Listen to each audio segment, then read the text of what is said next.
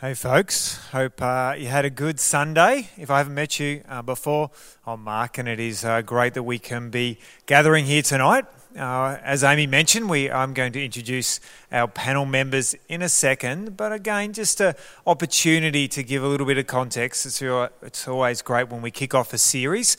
Sometimes we could be asking the question in this series around our values, thinking, why does this really matter? Can't you just keep these on the whiteboard in the church offices or on the back of the toilets? Why does this really matter? What's the point of us as a church talking about our values? You know, that's a good question. That's a good point. Well, I think for us as we start this series, I think there's a couple of things I want to touch on before we get into our first value, pursue God. Is firstly, and I talked about this last week, that it's so important in our lives, in our Christian lives, to know God, to actually know God and allow God to be known through our lives. And we can easily think, oh, well, that's just up to me, my relationship with God, that's just an individual thing. That's just me and God, and even my Christian walk, that's just between me and God. It's got nothing to do with anyone else. Well, I would disagree. I strongly believe in the church and the fact there's a faith community that we are called, yes, to know God and make God known, and the fact as a church, as a faith community, that we have the opportunity to actually share God's love. And how does that happen? Well, it happens through, and it talks about it in Romans 12. It talks about be transformed by the renewing of your mind. It's about being someone. And for us, we understand that we aren't, like I mentioned, we aren't just individuals. Okay, we are part of a church community. And by being transformed, it means that we don't live in isolation. And the fact that we all can play our role in our community. And for us tonight, as you're going to hear from Pamela and Joel soon, where we're going to hear stories and we're going to actually start to lean in a little bit to this. Because I think for us, it's easily to think, we are just living our lives as individuals. But again, it's a great opportunity to learn and for us to just really lean into this. For you in your life, we are around our neighbours, in our community, and even tonight you're going to hear even how our lives impact our environment, which is wonderful. And what I suppose the goal of this series is, and what I really encourage us tonight as we hear this, is that you might go away and think, you know what, this is actually more simple than I thought. This is actually relatively simple, this pursuing God, as you hear these stories and actually lean into God and actually ask God to reveal himself as we are transformed. So I'm going to invite our panel members up, and I'd love for you guys to give a big hand of applause for these guys, Joel and Pamela. Thanks, guys.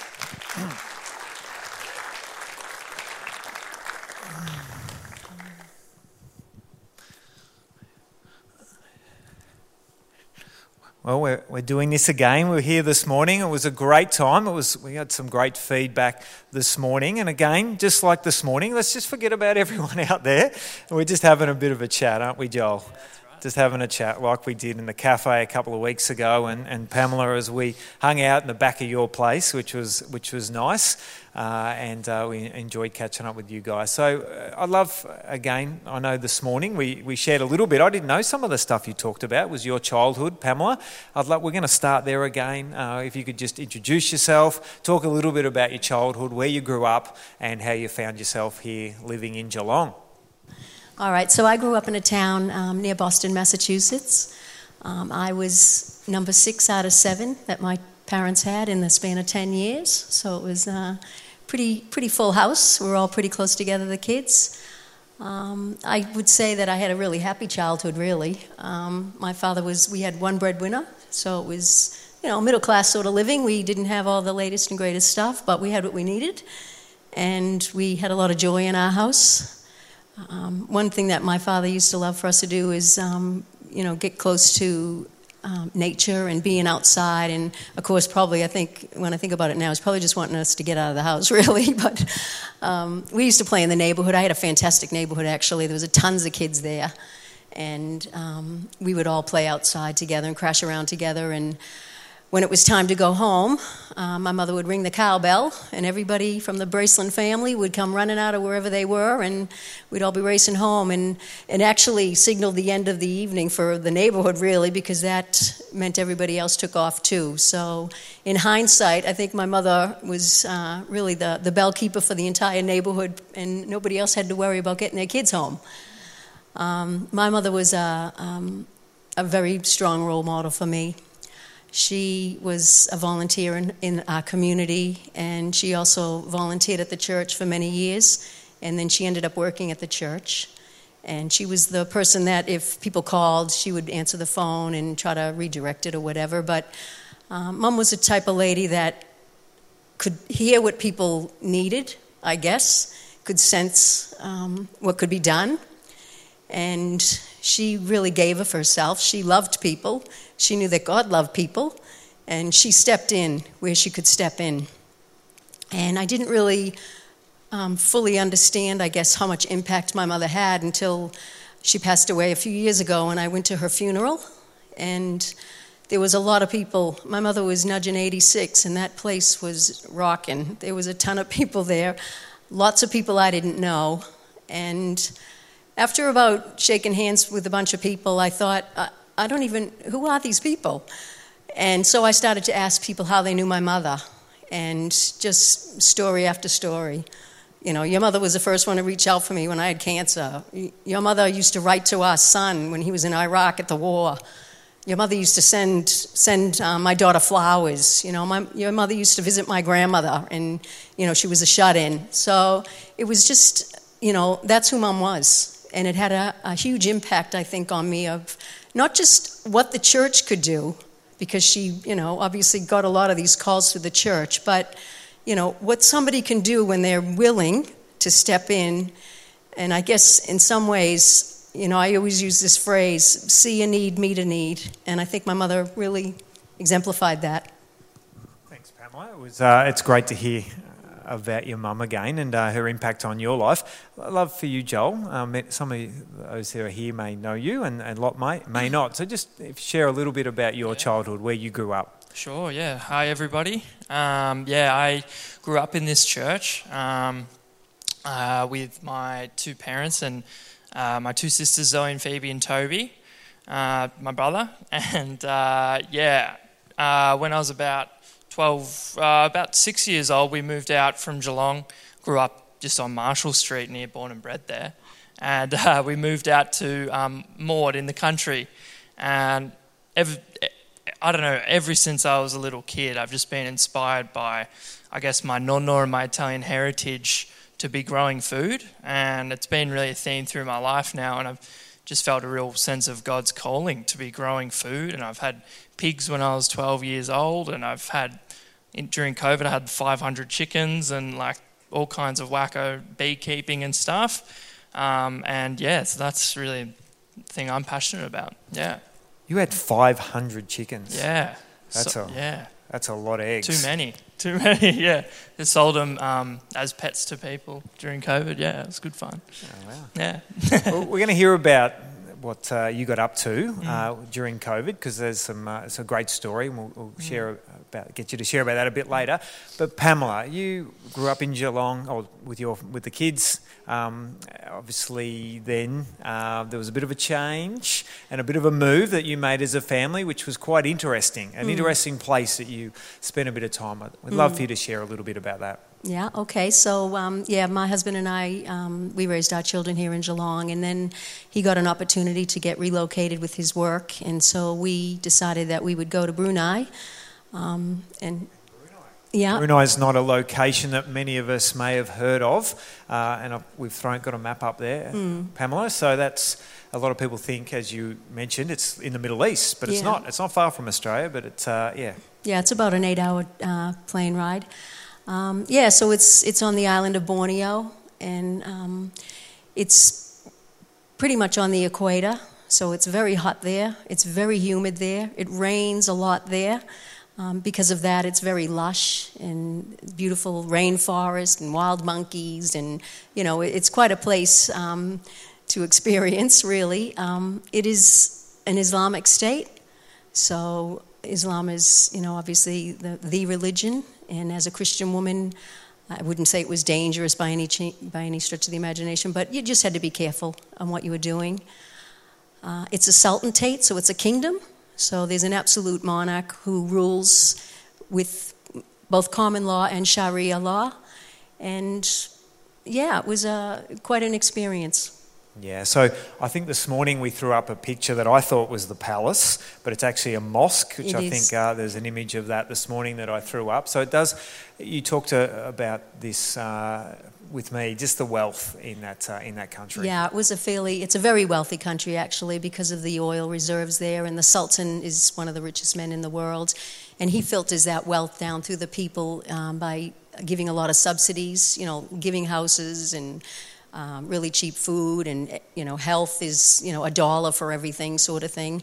So the people, if you're a Bruneian, it's good to be Bruneian because you have a very easy lifestyle, a very easy life as far as financially. Excellent. So you arrive in this country, your husband is off working and the kids are off at school. Just if you could share a little bit about what you got up to. Okay.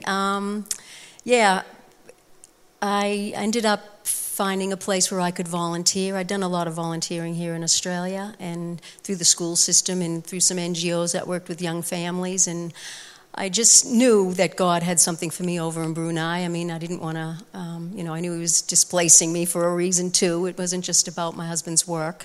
So I managed to find a place called Pusat Eshan. It means Center for Caring, and it was a center for children with special needs. It was in a backwater of Brunei, and for a very wealthy country, for some reason, the special needs community was not a celebrated community there. There was a lot of shame attached to it, and they didn't get any government funding. So it was a lot of fundraising and, antiquated, equipment, all that sort of stuff that was at the center when I arrived. Amazing. We'll get you to share a little bit about that a bit later. That'd be great, Pamela. But Joel, a couple of years ago, you were a part of something also pretty interesting and pretty formative for you. Yeah, definitely. So back in 2018, I just graduated high school. I was about 18 years old, and I started getting involved in a community organisation in Nor Lane, which, if you're not from Geelong, is a suburb sort of in the north that is quite... It's one of the most disadvantaged suburbs in Australia, actually. It's really got some pretty serious issues. And a friend of mine and I, we started a kind of grassroots, organisation, I guess, where we turned our backyard and our neighbour's backyard into a market garden. And we involved the community, and we took... There's a photo of me up there. We took the grass out. It was couch grass, which, if you know, couch is like the worst grass known to mankind. Grew a wife as well. Yeah. There's some photos up there of the rows in the backyard. And so it really started off, Lockie and I, we really started off thinking it was a food security program, really to get fresh veggies into a place that was a bit of a food desert. But really, we soon learned through the markets and through our working bees and stuff that we were doing that it was actually really addressing a serious social need. And I really learned through that period of my life that poverty really does exist everywhere, but in Nor Lane it was really unhidden, and it was really, it was quite in your face. And these people, a lot of the time, that were coming, they were really just looking for hope and for a conversation and to see a bit of excitement and a new life coming into the suburbs. So that's what we were able to provide at the time, Yeah, it's great, Joel. Yeah. We'll get you to share about that a little bit later as well. But just, Pamela, I just love for you to just go back a little bit, just to rewind, because, you've arrived in a country that's quite wealthy, and like I said, your husband's at work, your kids are at school. You could have kicked back and just enjoyed putting your feet up. It's a hot climate. You could have got a suntan and just enjoyed sitting, sipping drinks, whatever you drink, and that would have been a good time. But that wasn't something that you wanted to do. So I'd love for you to share that, because I find that really interesting and quite fascinating, but also really inspiring. Okay. I guess when we landed in Brunei, I think it was on a Friday, and that weekend was really just getting everything settled and trying to unpack as much as we could and getting the kids settled to go to school. On Monday, my husband went off to work. My kids, I drove to school, and when I got back home, I was in a foreign country and I absolutely knew nobody. And so I just sort of sat down with the Lord, and the first thing that I said to him is, Lord, I'm here, I'm available. And I just kept praying that. I just kept praying it over my life and believing that God was going to somehow show me something. But he didn't. It wasn't really working out like you hoped. Yes, well, I guess when you think God's going to move, you try to follow the thread. That's how I put it anyway. And so I knew I had experience with children in schools and with families, and I thought, well, I'll see if I can volunteer in some local schools or whatever. And I went to many of them, and most of the time they wouldn't even see me. They wouldn't give me an interview or talk to me about anything. Anytime I tried to reach out, it just seemed like there wasn't anything happening at all. So I didn't give up, though, of course. I just started to do the things that I enjoy doing. I'm a good walker, so I started to walk in the jungle and get fit and fill in my time kind of thing. And I met a woman at the jungle one day, Tessic Lama, and she worked for the Department of Education. And I was telling her story. It was very upbeat and really hopeful. And she was going to say something great to me. And she said, they are never going to let you go into the schools, as a Western woman, because, and I told her I had no hidden agenda. I just really wanted to be useful and productive, and I had some skills. I thought something I could give, but she said that is never going to happen. And I just thought, when I walked away from her, I thought, never going to happen. That doesn't sound right. So I just continued to do things that I love, and I ended up through my daughter Grace. She had a friend, and her mom invited me to study the Quran, and I thought, yes, I will do that.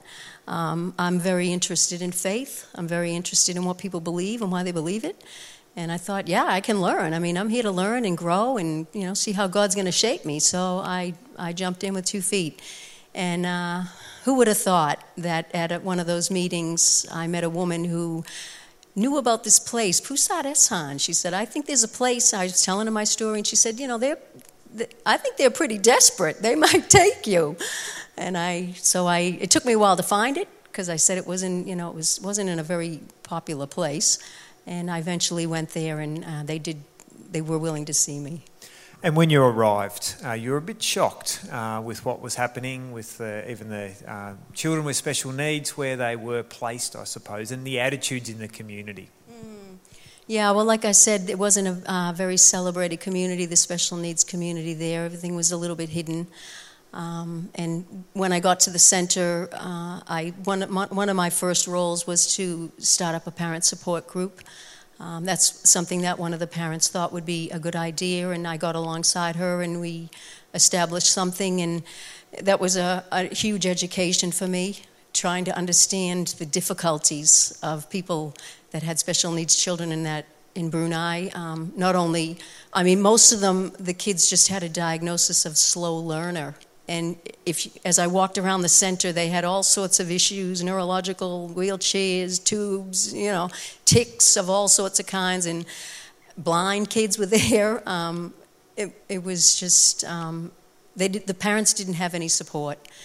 And one man said to me once, I'm getting older and frailer, and my son is getting bigger and stronger.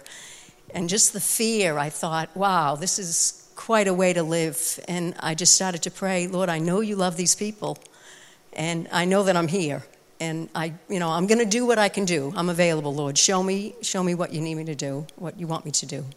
Excellent. We'll just pause there, because we'll talk about what happened over these next few years, and we might swing over to you, Joel. And I'd love for you to just share a little bit about what's happening now. Obviously, that time in Nur Lane was pretty amazing and pretty formative, but there's a bit of a new project that you're part of. I'd love for you to share about that. Yeah. So I guess leading up to this new project now, I just sort of take you through a little bit of what happened in Norlane. I just felt that first year in Norlane was really amazing for me.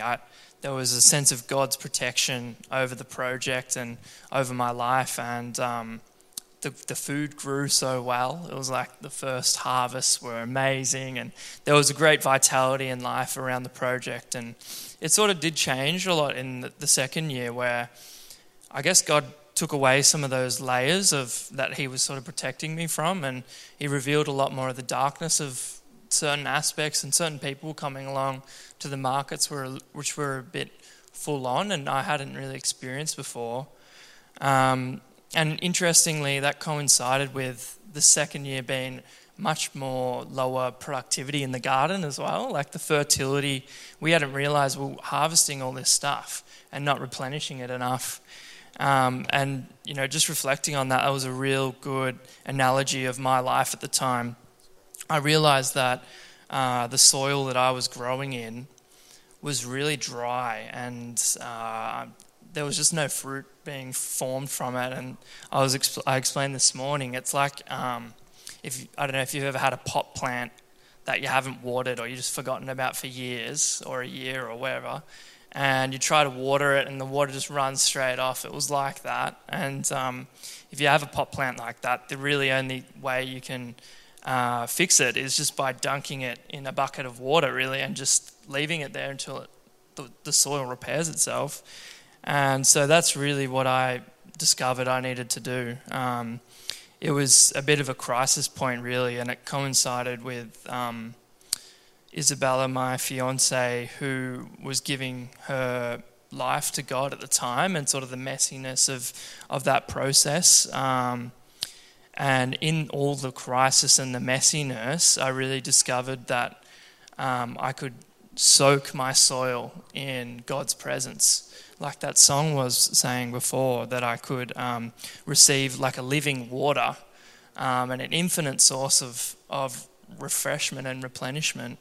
And Psalm 91 was really important for me and still is. It says, "Whoever dwells in the shelter of the Most High will rest in the shadow of the Almighty. I will say of the Lord, He is my refuge and my fortress." And I feel like that really summed up that period for me. It was a great sense of rest and refuge that I received when I would spend these times with God, just one-on-one with God. But there was also a sense of this is an almighty fortress that I can find refuge in. And there was a sense of power in that. I just discovered so much about God's love, that God's love just overwhelmed me. And Paul talks about the need for us to pray for our hearts to be increased in volumes just so we can receive more of that love.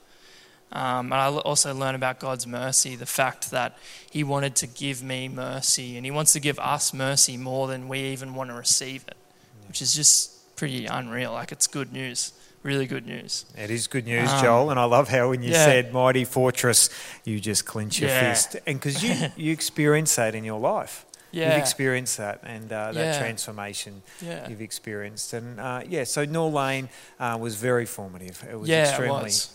And what now? What's happened over the last few years? I guess from there, sort of COVID happened. It was a bit of a speed bump, but I work up at Christian College. So they're a school in Geelong here, and they have a Year 9 program up on a school farm, a dairy farm.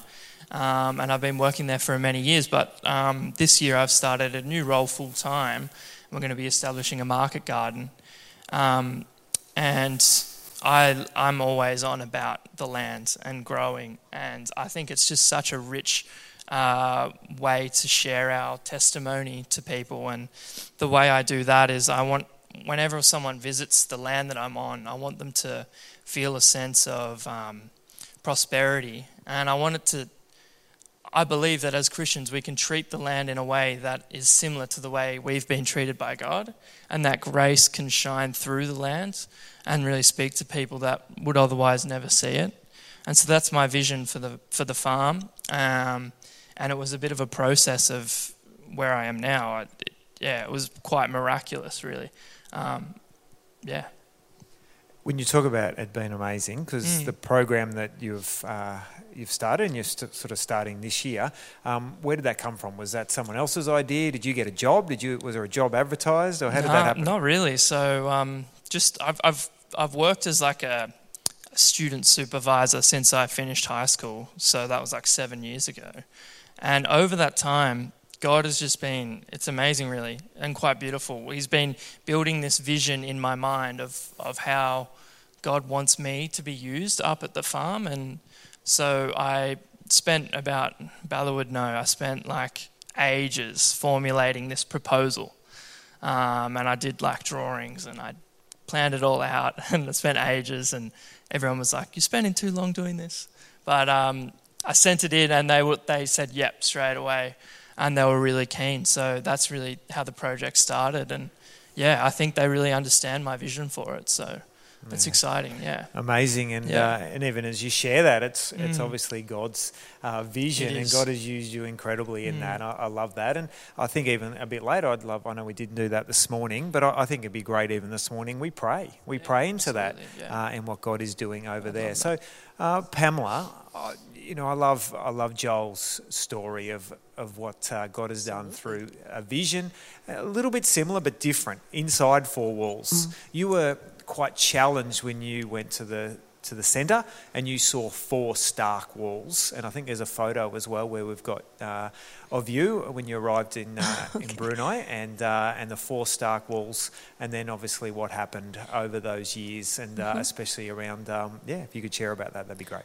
Okay. When I went to the center, after I was working with the parents a bit, I started to hang around with a bit of the staff. And to be honest with you, as a woman that had worked in the school systems over here, I would walk around the center, and it was a bit dilapidated. It was infested and stuff. But I thought to myself, it's like shooting fish in a barrel in here, what you could try to do and change. And, but I mean, I have experience enough to know that you don't just barrel in, you have to let people own what they want to change.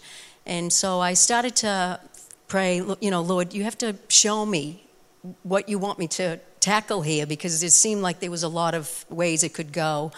And, sometimes it is hard to hear God's voice. It's hard to tune into exactly what he's trying to impress upon you, but it just seemed to be circumstances kept coming that I would get alongside these three particular coordinators that had been brought over from another country, and they found it very difficult to do their job because they weren't Bruneian, and there wasn't that sort of respect for what they were meant to be doing from the local teachers, who really had no training. And could have benefited greatly from what these girls had to offer, because it was obvious they were very skilled. So I started getting around them a bit, and we started to pray together and, pray about what God was doing. And they were Christian women. So we ended up becoming what we named ourselves the four-stranded cord. We all felt it. God had braided us together for this purpose.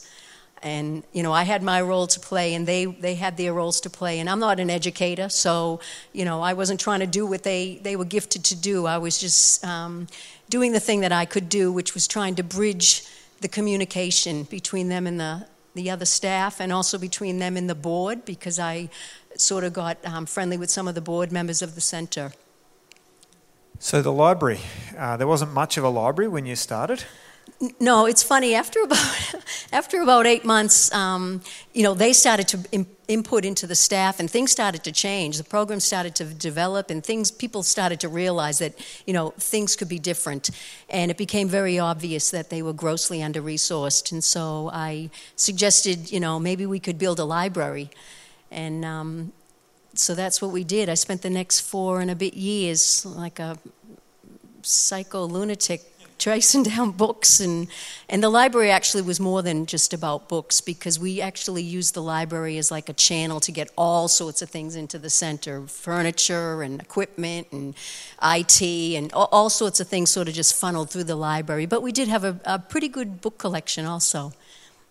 I love the story Pamela shared with me about a parent who at first found it challenging with their child with special needs, about being in the community and how that shifted as well. And as well, I'd love for you to talk a bit about the fun run, the fundraiser. Okay, yeah, I'll tell that story about the parent. One of the things that we had to do when we started the library is because the library was kind of a foreign idea, really. I had to do some training with the staff and with the parents. You know, I'm not giving you these books; they have to come back. You know, and we got book bags, and you know, it was all very structured. You know, we tried to set it up nice and decorate it beautiful, and you know, we set up a little library program, and you know.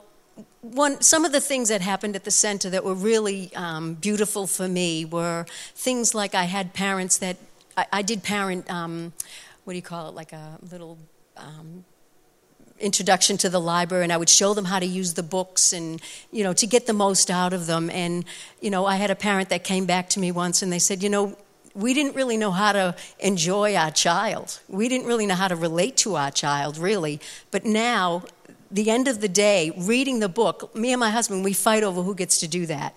Because it was just that special time where they could sit together. Their child was obviously changing a bit because of all the other stuff that was going on in the center with the curriculum and the programs. They were getting more structured. They were learning, you know.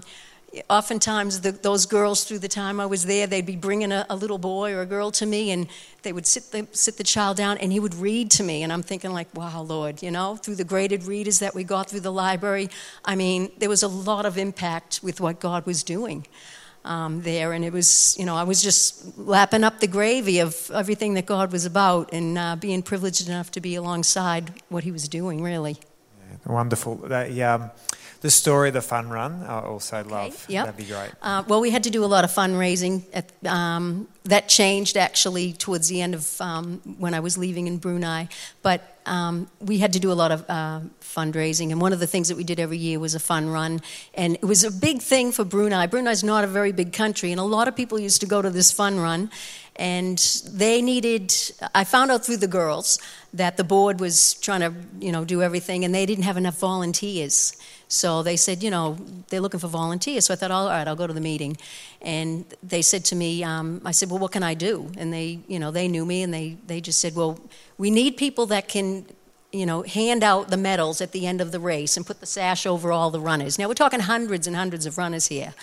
And so I thought, all right, I'm going to go back to my little community, my little church, which we met over a dress shop, and it was a few people there, and I pitched the idea to them, and I said, this is what is needed in the community here, let's get involved. So I got plenty of volunteers that were keen as mustard to get involved in this, and I said, what I want you to do is when the person crosses the finish line and you give them their sash, in your mind, I want you to say, God bless you.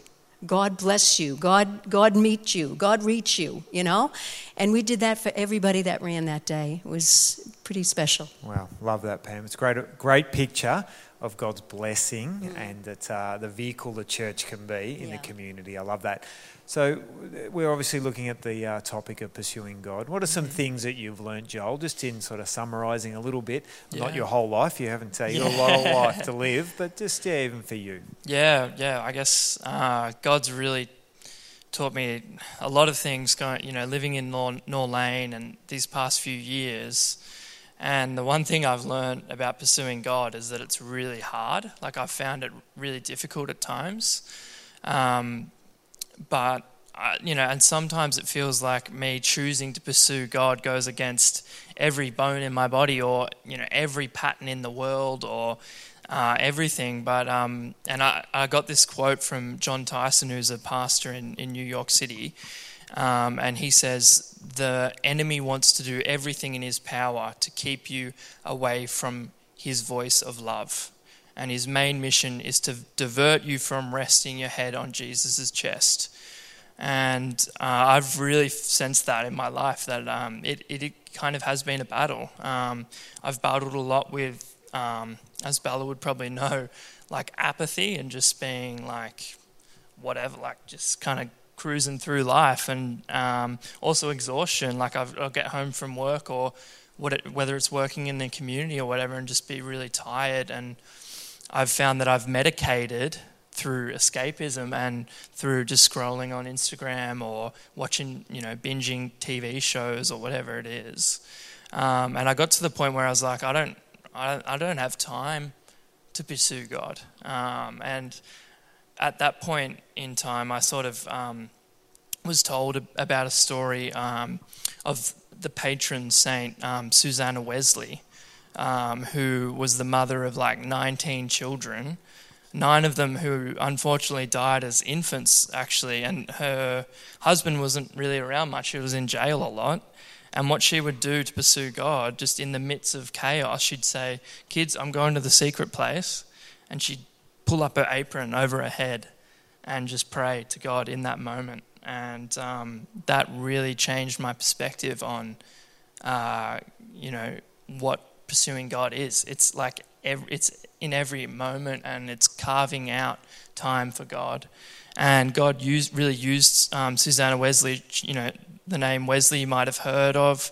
Her 2 sons were Charles Wesley and John Wesley. They were 2 revivalists and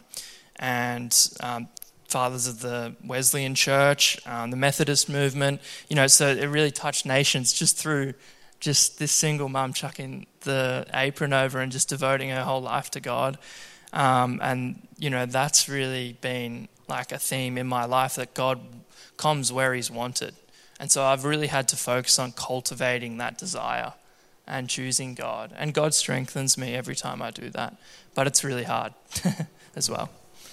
Appreciate your honesty, and I love that picture of the apron, and even that great quote by John Tyson, really encouraging, really inspiring. I'd love us to pray tonight. I think it'd be really great, Pamela and Joel. Really appreciate you guys. I think we'll put our hands together for these guys tonight. Absolute gold. I'd love to pray for what is happening at the farm at Back Creek in Buninyong, and all that is going to happen through that, the conversations, the soil, and all of that is going to happen in the soil in your life. And let's really praying as well, Pamela, for that centre. I'd love to, for those who would love to chat, I know there's lots more stories, and that centre is still going forward. There's still lots of change, and culture is changing in that country, especially with kids with special needs and families as well, which is amazing. So I just am so encouraged by both of you guys, and I know this topic is around pursuing God, and I think for all of us, a real take home, I think, is our lives, is what allowing God to actually, and I think, Pamela, you said it so well, I love that language, it's putting our antenna up, it's saying, God, I'm available, what are you saying? And I think there's some great things for all of us tonight. So I'm going to invite our music team up, and I'm going to pray. While we do that, we might stand. Our Father God, tonight we've been deeply impacted by a couple of inspiring stories of your love and kindness. We thank you for the creativity that comes from you. We thank you, God, that you sow seeds. And Lord, where there are needs in our world, and there is many, even tonight as we gather here in Geelong on this Sunday night in February, as we make ourselves available, this posture to say, God, I'm here. As you speak to us, your people, we make ourselves available. Our antenna is up. God, we believe that you are wanting to speak to us, that you are wanting to stir in us passions, desire, creativity, God, that we are just not meant to exist and just go on and work and put our head down and just drive to work, drive to school and just do our thing, God, that you want to do something fresh. Renew us again tonight.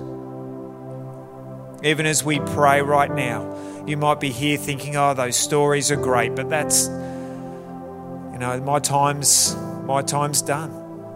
I've had my time, and maybe you just are here tonight and thinking, well, you know what, that's good for Joel, it's good for Pamela, but no. I encourage you even now as we pray that you just open your hands, just a gesture before God right now. Just open your hands, just have an openness to God and saying, yes, I'm available. I'm available to you, God. Stir in me, renew in me a fresh vision, passion Thank you, God. Holy Spirit, we welcome you. Stir us afresh tonight. That even as we gather here in Geelong and think, we're insignificant. No, God, you have called us to be a people, to be a church available, to be sent out, to be available for you.